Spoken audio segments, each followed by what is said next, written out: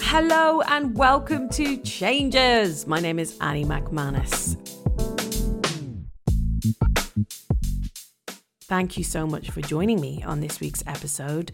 My guest is Cariad Lloyd, an award-winning comedian, podcaster, actor, improviser and writer. Cariad has starred in shows such as Alan Partridge, Murder in Successville and Peep Show, as well as appearing on Have I Got News For You, Would I Lie To You, QI and loads more. Cariad's improv show Ostentatious, an improvised Jane Austen novel where she regularly pretends to be a Regency lady, has had 5 sellout Edinburgh festivals and currently performs weekly in London's West End. But she's also become known for talking about grief and death and trying to change how we talk about our own. The first time you have to say to someone, this is what I want, by the way, this is my advanced care plan. Like if I am in a vegetative state, I would like to be switched off. Of course you feel like, oh my God, this is really, what a horrible conversation. But the more conversations you have, the easier it is. And that's what I say in the book so much, like you just got to practice it. In 2016, Cariad launched her multi-award winning podcast, Griefcast, a podcast that examines the human experience of grief and death, but with comedians, so it's cheerier than it sounds. Cariad's own father died when she was in her teens, and she wanted to make it her mission to help anyone dealing with grief and let them know that they are not alone. Strangely, we recorded this conversation about grief on the day the Queen died, so I will never forget when it happened. The Queen's death obviously sparking so many more discussions about grief on a personal and collective level. I mean, grief is something we will all experience at some point in our lives. It feels indisputably important to discuss it and have conversations around it. And it was a joy to speak to Cariad about her personal changes and her experience with grief. Welcome to Changes, Cariad Lloyd.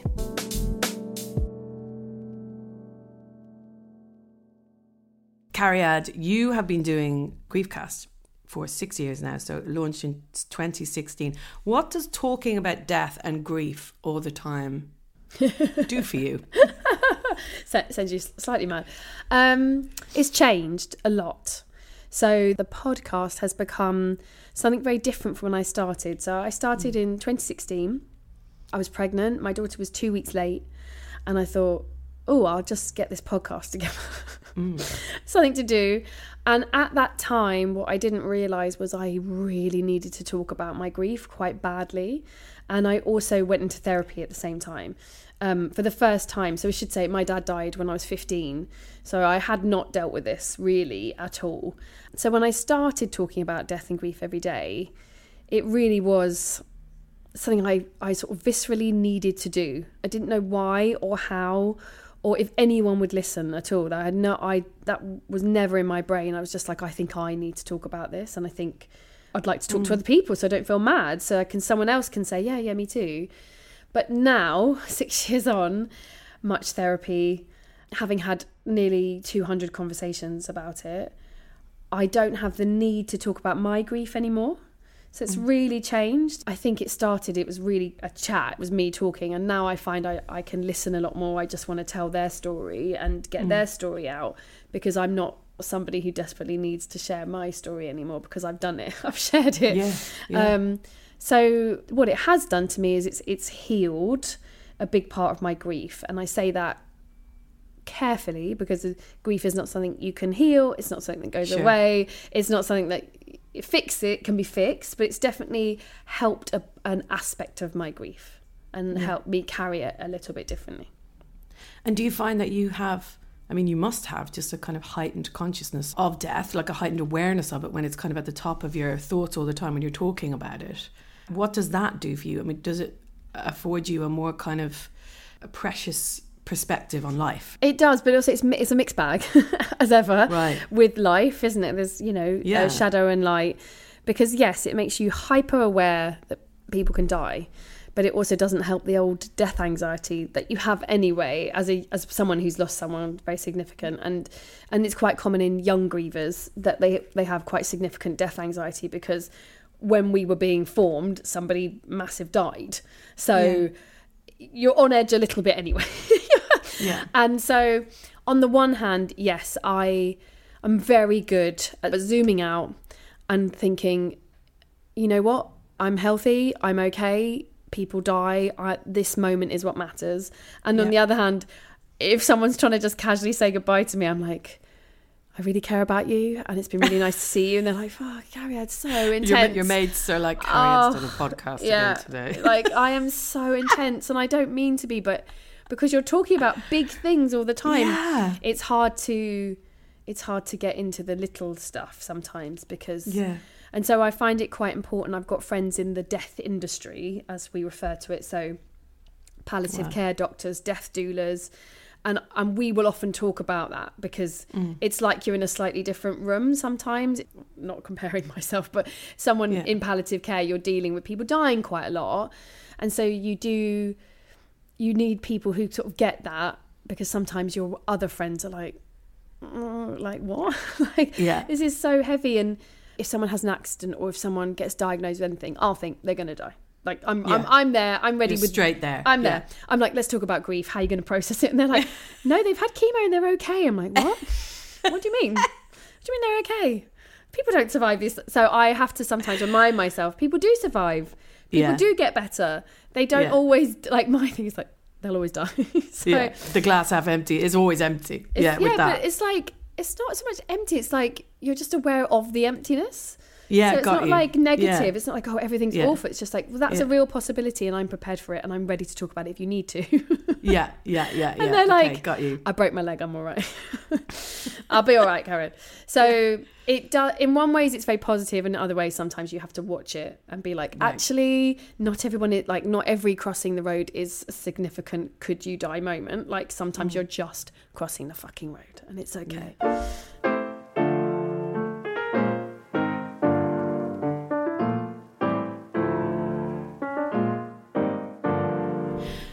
Well, let's get to the childhood change then. And you've mentioned it already, this seismic thing that happened to you when you were 15, right? Yeah, I was 15. Yeah. Can you tell us about that? As much as you would like, obviously. Yeah, I had to be, again, careful because I've talked about it so much on the show. I'm a bit like, so my dad died when I was 15. Yeah. So, yeah, I was 15. I guess to give you a better narrative about it, he was very healthy.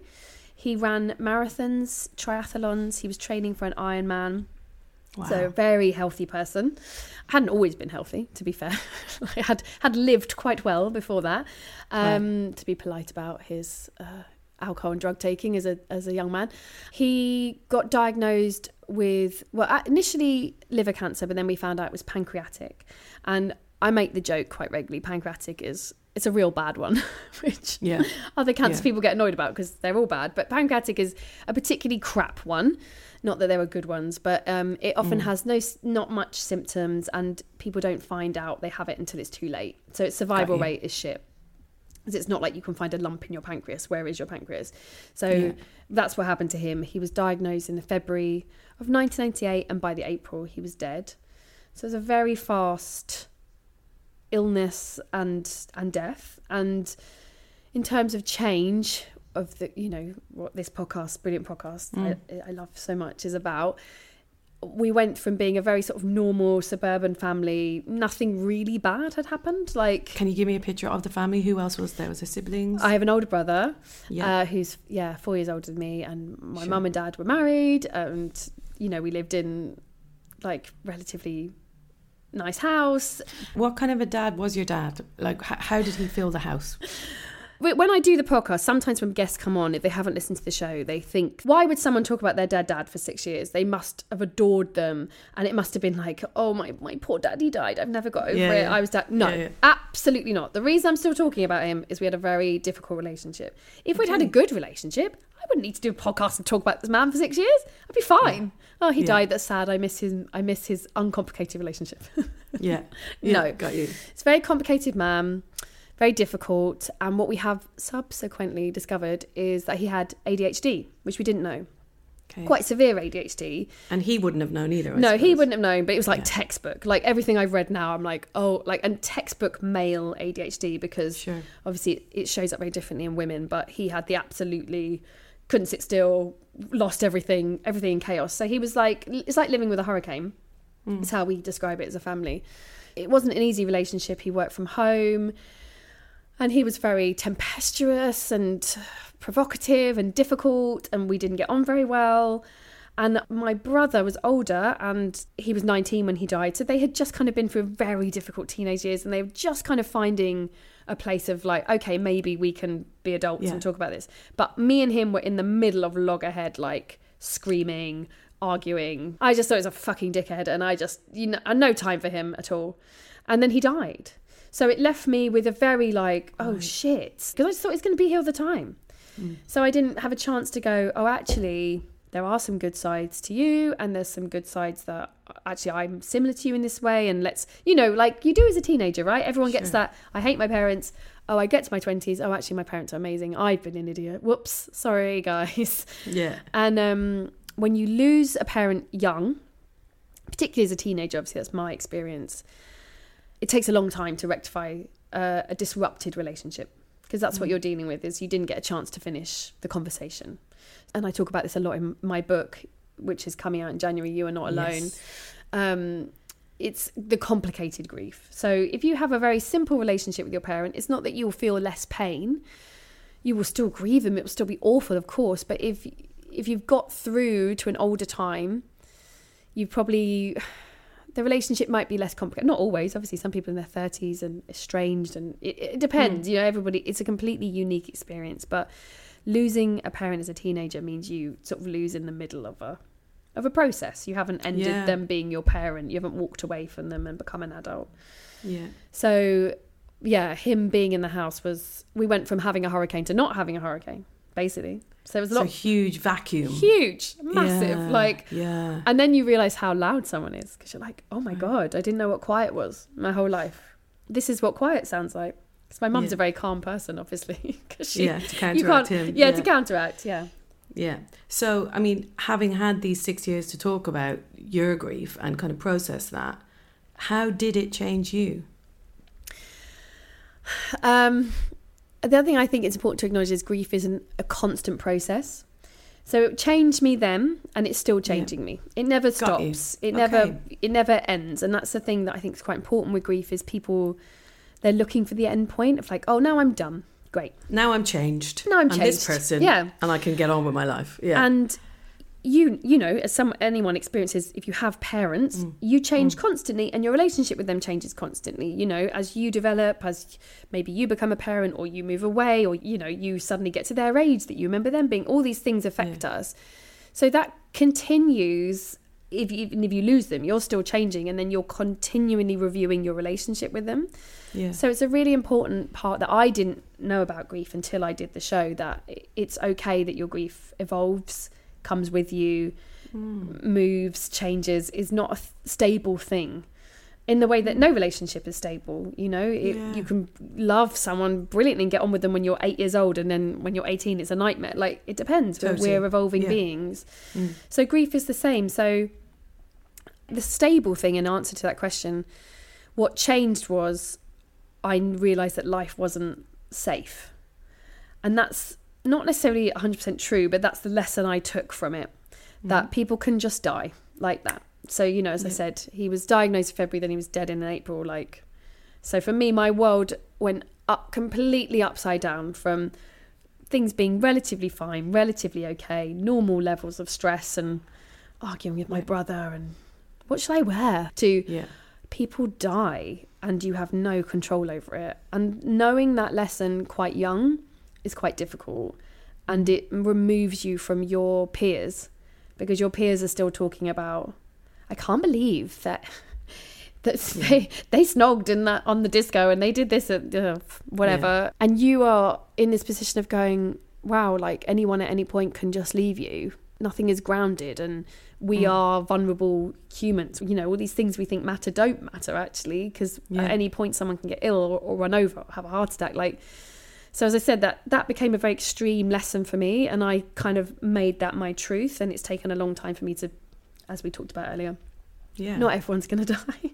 Everyone will die, but not everything is a heightened situation. And I suffer very badly from anxiety, and that obviously comes from what happened to me. So the change in me was a change that I have fought against, I suppose, and I had to sort of unpack a little bit. But the change was things aren't as safe as you think they are.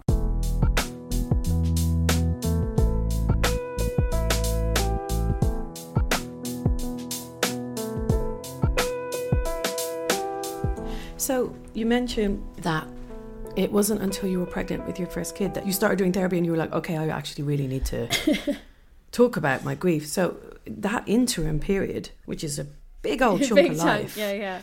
Obviously, you know, you're a really successful comedian, actress. You kind of forged this career. Looking back at that period now, before you started expressing your grief, how do you feel about that, Cariad, now? I used to feel quite sad about that, sort of, you know, being very confused and not really understanding that I was grieving, and right. And a lot of the decisions and choices I made, I can see they were about somebody who was grieving and didn't know how to say it. And can you give me an example of that? Like, what does that look like? It's hard to give a sort of specific example. It was more my mental state. It was more like the neediness that I had. I just had a sadness and I didn't know how to get it out. And I would try and, you know, take it to the wrong person or express it in not quite the right way. And I've talked about this on the show. I did, so my first Edinburgh show was characters. And all these characters, it was a very funny show, I should caveat with, but all these characters had missing dads, and I never realised until like years later. So there was a character called Andrew who was a small 7-year-old boy doing stand-up, and he'd speak like this, and he'd only seen Michael McIntyre, so he'd be like, so who gets trains? Whoa, trains, they're tricky. And that was like, he'd do terrible stand-up, but the story that came out was that his dad had run away from his mum, and he'd constantly been looking for his dad. And then I had another character who was a magician's assistant. And the reason was her parents, the dad was a magician, the mum was the assistant. The mum had run off and she had to fill in for the mum, but the dad was having a breakdown. And she used to shout constantly like, Dad, oh, he's coming. And I would do like this awful magic trick where I'd like skewer my thumb and blood would come out. Yeah. But it took me years to go, wow, that character constantly said, my father's in a different room and he won't come in. And I'm shouting. And like psychology 101, Cariad. And obviously I hid it in loads of jokes, and I enjoyed it, and it was very funny. But there was lots of characters where there was this male figure that wouldn't appear and couldn't come into the room, and then when I hit therapy, I was like, oh, I was hiding it in jokes because what I wanted someone to say was, wow, you seem really sad.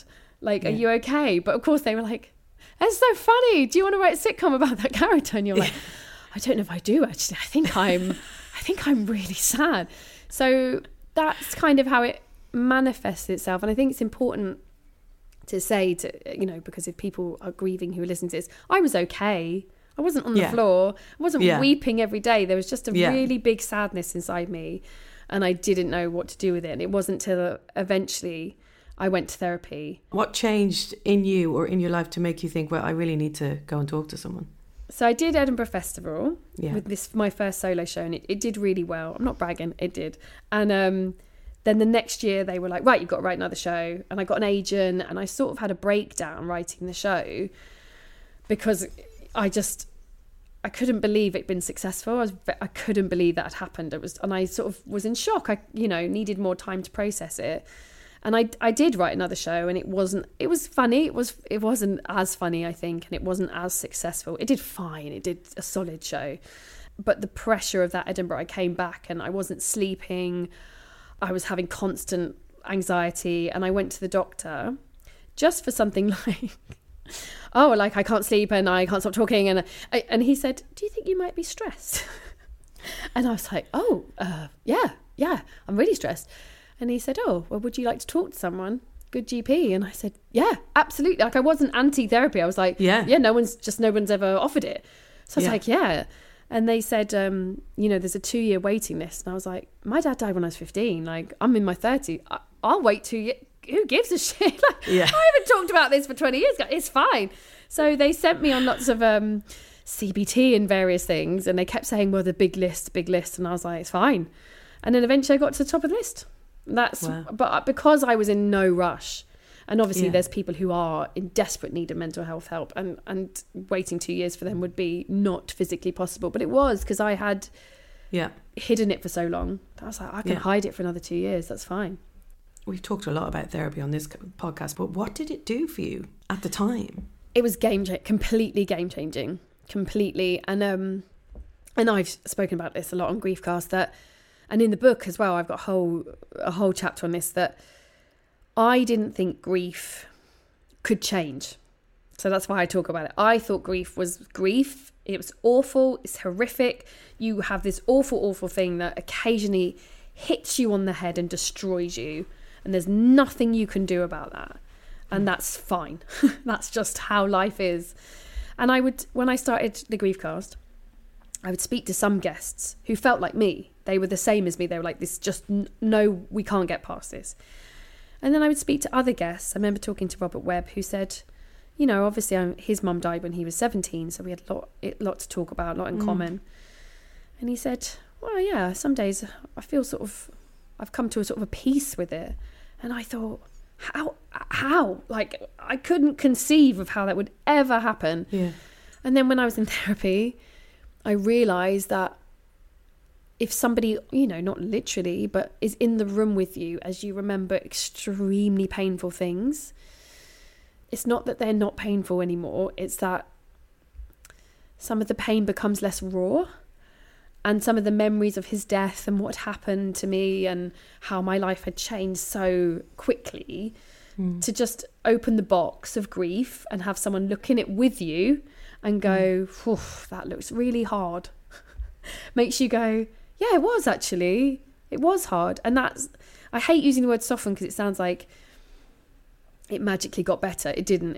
I was in therapy for 4 years, 5 years. I've only recently just stopped, and I will go back again. Like, I definitely don't feel like I'm done. It's just like my lady was like, yeah, I think we need a break after all this grief chat. And so that was the change for me, is that the grief, I realised, it can evolve. It doesn't have to stay stuck in this absolute agony phase. It can move into a bit where you look at it differently. You look at it as an adult, you understand the relationship, and you have the conversations you want to have with them, with your therapist.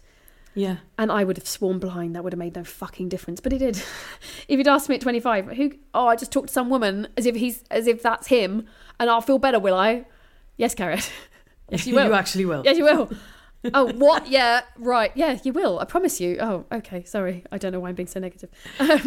So yeah, that was what it did for me. It enabled me to look at it calmly, carefully, and to have someone help me look at extremely, extremely painful memories. You know, I was 15. I was in the room when he died. Like, from that point, I had seen a dead body, had, you know, gone to the cremation of my father. Like, huge things that most 15-year-olds don't go through. Yeah. And I, for a long time, had been like, yeah, gosh, no big deal. Loads of people lose their dad at 15. It was like, well, they do, but also lots of people don't, and that is painful. So that is what it did for me, was enabled me to allow the grief to move forward to a different place. It's not that I'm never upset about it. I am, but I'm upset about it much less. Much, much less.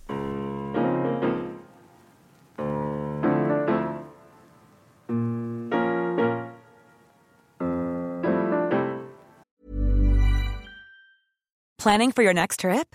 Elevate your travel style with Quince. Quince has all the jet-setting essentials you'll want for your next getaway, like European linen, premium luggage options, buttery soft Italian leather bags, and so much more. And is all priced at 50 to 80% less than similar brands. Plus, Quince only works with factories that use safe and ethical manufacturing practices. Pack your bags with high-quality essentials you'll be wearing for vacations to come with Quince. Go to quince.com/pack for free shipping and 365-day returns. You have spoken to, as you said, up to 200 people about grief. No grief is the same. It's complex, it's nuanced.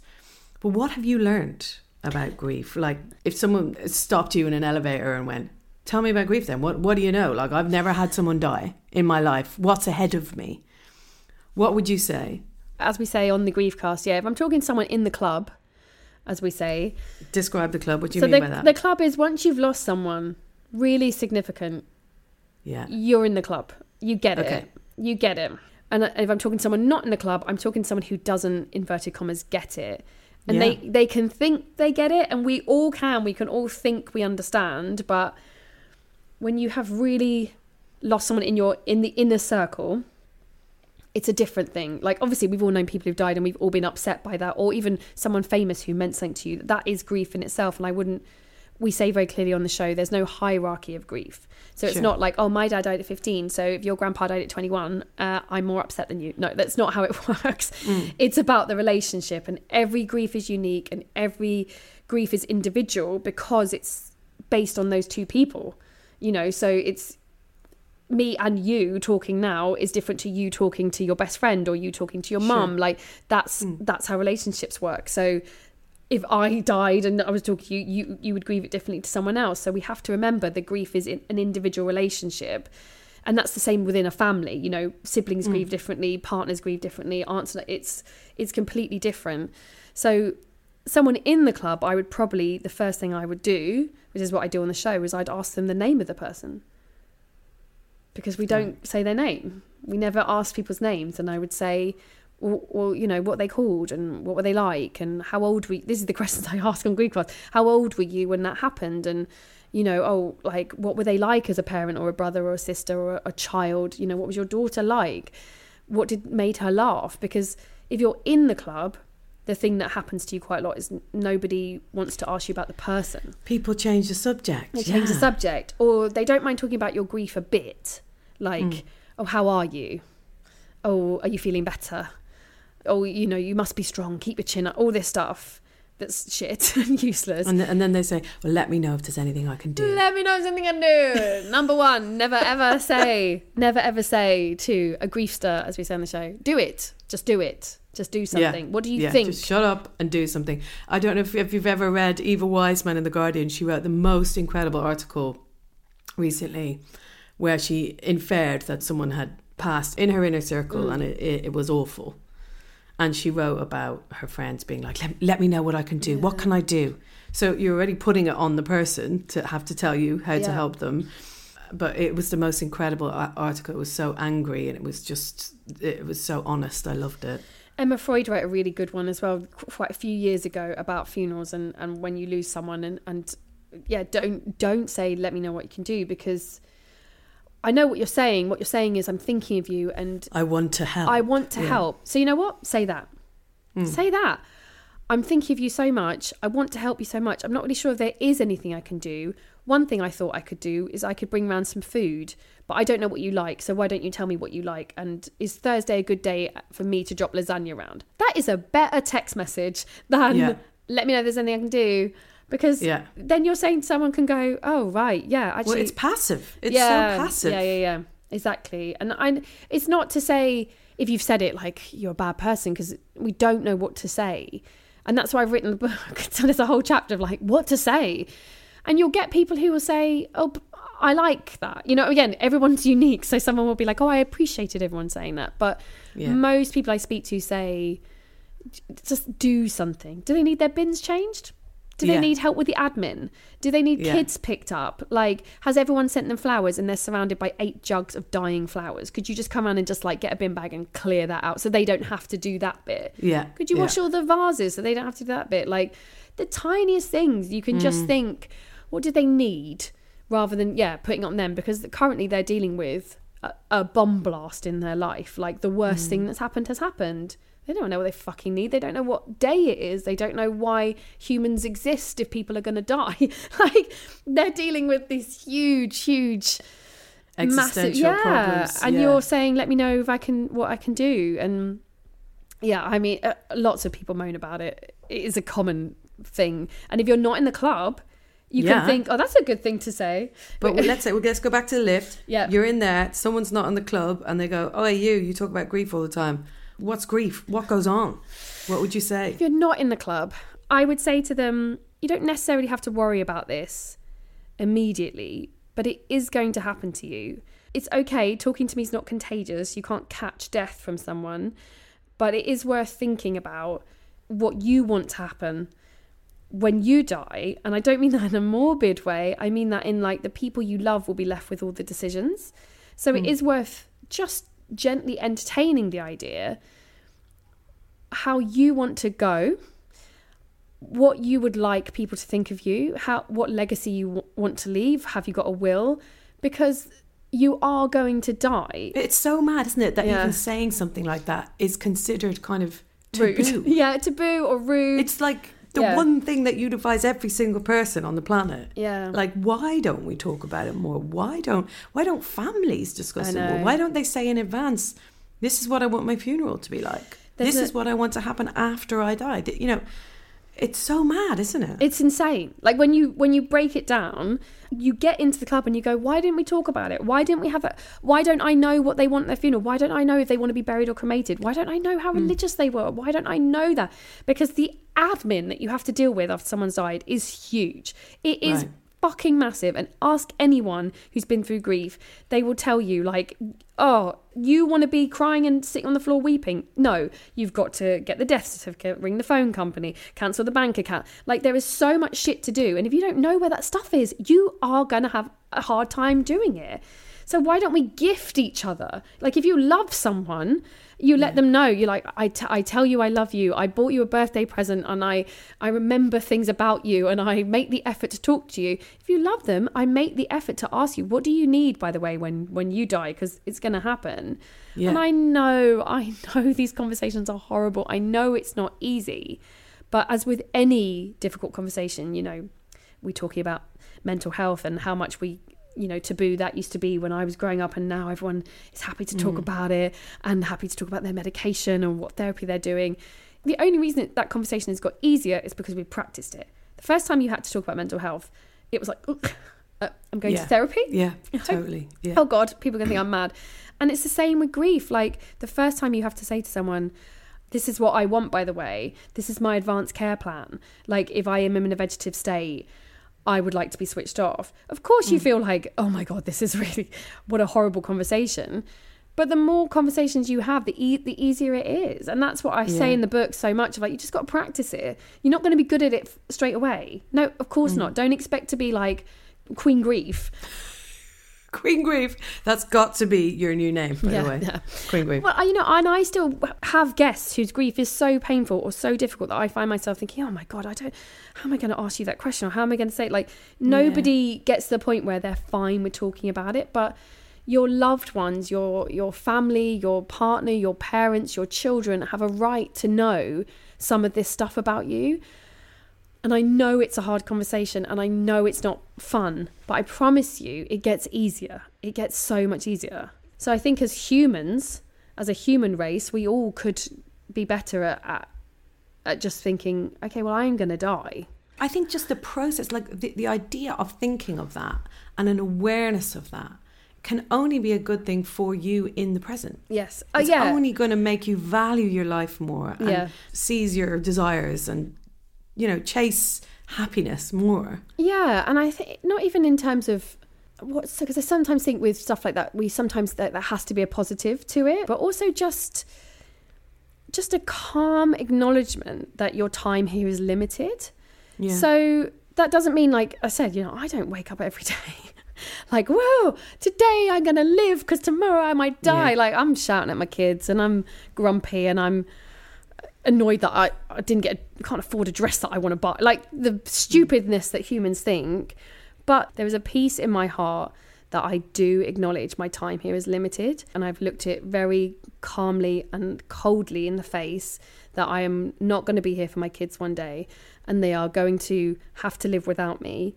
And that breaks my heart so badly. But I know that after I am gone, if I can look this in the face, their life will be better by me acknowledging it here. So I suppose that is a positive, but it doesn't necessarily have to be filled with joy positive. It's just having interviewed that many people, the people who were able to carry their grief with calmness and with ease were the people whose parents and family members had acknowledged it before and things were not necessarily unresolved. And we don't all get that opportunity if someone's knocked down by a car or has a heart attack. Like, these things take that away from you.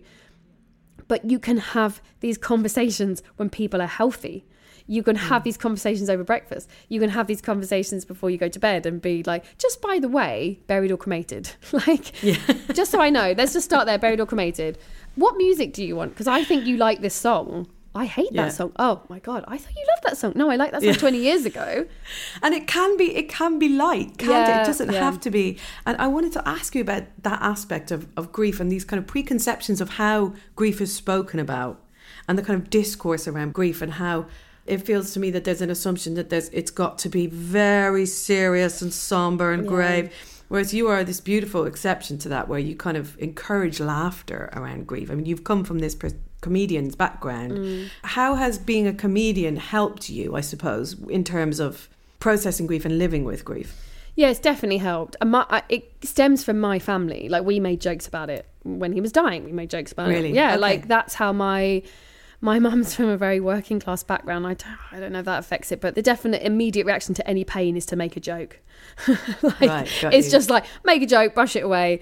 And that's what, the unit without my dad, that's what we became, was like quite jokey. And obviously there were days we were weeping and couldn't stand up because we were crying so much. But there was a lot of humour and laughter around it to deal with it. And so that's, led me into comedy. And when I started the show, I only interviewed comedians. Now I don't, because the honest reason, there aren't enough comedians who have lost someone significant to keep the show going. So I branched out, and now I talk to writers and palliative care doctors and, anyone who wants to share their grief. But what I loved about talking about grief with comedians is that it's not bleak. And the point of the show, I knew when I was in the depths of really early grief, I didn't want to listen to someone weeping. I didn't want someone to not, tilt their head and say, "How are you? It's so awful." Because I was like, I know it's awful. God, please stop making me feel worse. There's a quote in an interview that I loved from you that says, laughter is about survival. It's about living. When you're surrounded by death and someone's dying in front of you, it's quite hard to breathe. Laughter is a way of getting more oxygen into you and reminding you you're not dying. You're not dying. You're alive. Yeah. And I love that, because that kind of, it's like a physical thing that it does. It's not just the concept of laughing mentally. It's actually what it physically does. It brings air into you. It reminds you. It makes you conscious of your life and your living. And I think that's because people say to me, "Oh, why do we make morbid jokes around death? Why is that side to it?" And I do think it is a human reaction to tap you on the shoulder and go, "You're still alive, by the way. Like, you're not dead." That person said, "You're still fucking here. Don't forget that." And when you laugh, you breathe and you're heaving this air and you're crying with laughter. And for a moment you're like, "Oh, that's a feeling of not grief. So maybe in the future I won't always feel like this." It is how our brains protect us. The thing with the podcast that I wanted so bad is I wanted someone to listen to a chat between two people for an hour talking about grief and death, but at the end of it feel even 1% better, not worse. I wanted them to go, "Oh, they felt like I did, and I did laugh. So that's been a nice break in the grief." And also, just people didn't have to feel and don't have to feel so alone in their grief, right? It's this idea, you talk about the club. Yeah, and that's you're part of a club. There's other people going through what you're going through. I didn't know that when I started the show. I didn't know. I thought it was just me. I really did. And then the more conversations I had, and the hundreds, billions of emails, of messages, of DMs, of tweets of people going, "Yes, me too. That's how I felt." And that's why I say at the end of every episode, I say, "And remember, you are not alone." And that's why the book ended up being called "You Are Not Alone," because I felt so alone. I thought I was the only person this had happened to. Then eventually you find all these people who also lost dads to pancreatic cancer and also lost parents as teenagers, or also felt like you did, doing comedy and trying to make jokes about grief. And then you're like, "Oh, I see. There's loads of us. The club is absolutely rammed." I just didn't know, because we don't talk about it. And the more we talk about it, as with all these taboo topics, you start realizing, oh, this is a human experience. That's all this is. I'm not alone in this pain. This is just what happens when you're human. You love people and they die, and that's hurts.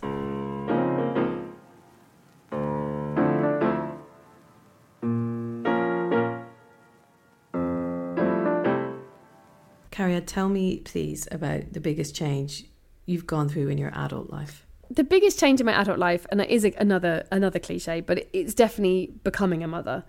That was huge for me, and as ever, relating it back to grief, it really changed a lot of my grief, becoming a mother.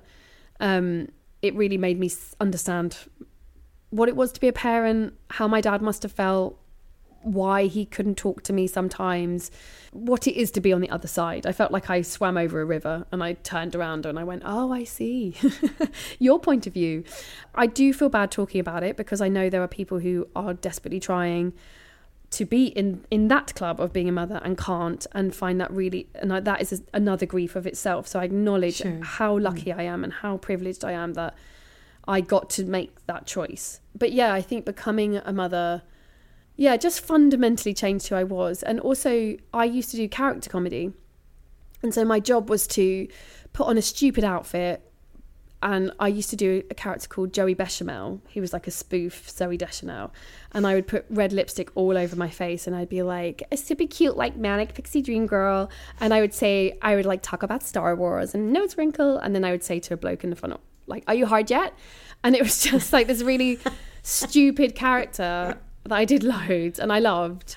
And I had a character called Cockney Sam who used to like be a Cockney musical character, but all his songs were about like absolutely murdering people, but really jolly, because that's what Cockney songs are like. And then you go, my mum's a Cockney, and you go, sorry, what was that? She's like, oh, well, he shot, and you're like, what? Sorry, what? This is a horrible, horrific story. And I did all these characters that I loved, and that was my life. And I had a kid, and something happened, and I went, I can't do that anymore. I can't stand on stage and pretend anymore. I can't pretend, because now I am me. I've become who I think sort of was meant to be, without sounding so cliched and cheesy. And I stopped doing character comedy. And I moved on to writing comedy and doing, I do a lot. Improv is my other love, and that's all I still do loads of improv and Ostentatious, my Jane Austen show. But I literally stopped gigging because I just felt like something clicked within me, and I was like, I can't pretend my feelings anymore. My feelings, and I guess that came from being a mother, having therapy, dealing with the grief. Yeah. And it was like, that's what the characters had been hiding, all this stuff. Yeah, so the characters were kind of, it was you wearing different identities, kind of experimenting with the feelings that you hadn't been able to ground and like tie down. Yeah, I get you. That's so interesting. It was weird. It was very weird, because then you have to and this happens a lot to, I've spoken to other women about this as well, like you sort of have to grieve your past life, and when you become a mum, it's a grieving process as well, of like, oh, okay, I'm never going to be that person.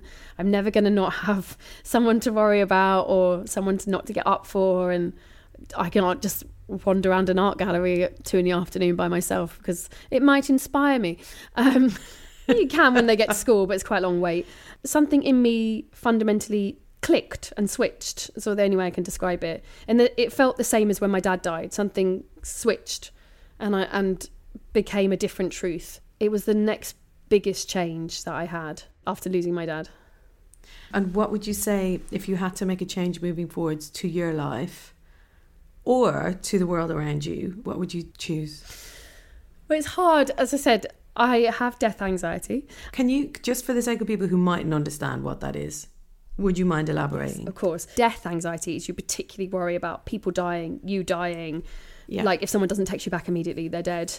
If they're too late to meet you, you think they're dead, they've been run over. Like that's your just go-to thought. It's quite a common mum thing or parent thing, to be fair. It's quite because you know now there's someone you really are worrying about. So it is quite a common parent thing, and it's quite a common thing if you've someone suffered. If you've someone has died because that happened. It seems to me, and again, I am not a medical trained professional, but it seems to me if you lose someone tragically or traumatically, your brain, a sort of almost a PTSD symptom is this death anxiety. Where I interviewed someone, her boyfriend was on the toilet and he just took ages, and she sat in her bedroom and she was like, he's died. And she started planning the funeral, and she started thinking about what she was going to say, and he came out and he looked at her and she was ashen and almost crying, and he said, you thought I died, didn't you? And she said, you've been so long. And he was like, I was doing a massive shit. Like, what is wrong? And she said it on the show, she was laughing. I don't think she'll mind me saying, Lauren Silver, she's a clown. She's an amazing clown. She does like mental health clowning. And she was like, that's what my brain did. It thought he had died. And and it kind of paralyzes you. It kind of makes you don't go and check. You don't go, because you think, well, he has, I don't want to find him. I don't want to find him. I don't. What do I do? What would he look like? Yeah, it's a very oh my God. specific type of anxiety that I think people who are grieving quite heavily suffer from. So because of that, I find thinking about the future quite stressful, and I'm not very good at it. And I kind of do live quite presently, which is sort of wonderful, but also there are things you need to think ahead of. So the change I'd like to see in myself or in the world is, I guess in the world, it's more people talking about grief and death in an unafraid way. Yeah. I would love it to be taught in schools so badly. Wow. You should learn in schools, like, this is what happens when someone dies, or this is what a funeral looks like. It would be no bad thing for kids at school, at secondary school, to understand there's this thing called grief, and this is what it can do to people, and this is what it looks like. And I would just love for myself to keep on changing, because my biggest fear is to stay still and to not be evolving. I guess I find that to me is that's not living well. You know, what do you want to change, and what do you want to be, and where should we go, and how can we inspire ourselves next, and is it a podcast or is it writing, and like, what shiny thing is catching your attention now? So that's the change. I want to never stop changing. I thank you so much, Cariad, for that chat. It was so interesting. I want to talk to you about 5 more hours, but I loved it. Thank you so much. Thank you so much. Thank you. Never stop changing. A motto to live by. Thank you again to Cariad Lloyd. Let us know what you thought. Do you talk to your family about death? Will you now? I'd love to know how you approach this stuff. And I hope for anyone who's lost someone close to them that this was helpful and that you're doing okay. If you're not, if you feel overwhelmed, if you feel like life is just incredibly hard, there is always someone to speak to if you need. You can speak to the Samaritans on 116 123, and we'll put other helplines in the show notes as well. Cariad's book, You're Not Alone, comes out on 19th of January. You can pre-order it now. Again, see the show notes for a link. And of course, go and listen to Griefcast, Cariad's podcast. If you like this conversation and you missed it, you should also listen back to Tembi Locke, a recent guest on Changes, who discusses the process of being with her husband when he died and the improbable story of love that they had prior to that happening. Her Reese Witherspoon produced Netflix series From Scratch is out now and getting rave reviews. So don't forget to rate, subscribe, all of the biz, tell the world about Changes. It's so appreciated. We will be back next Monday as ever. Changes is produced by Louise Mason through DIN Productions. See ya!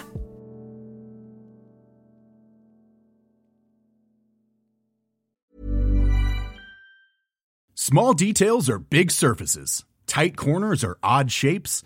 Flat, rounded, textured, or tall. Whatever your next project, there's a spray paint pattern that's just right.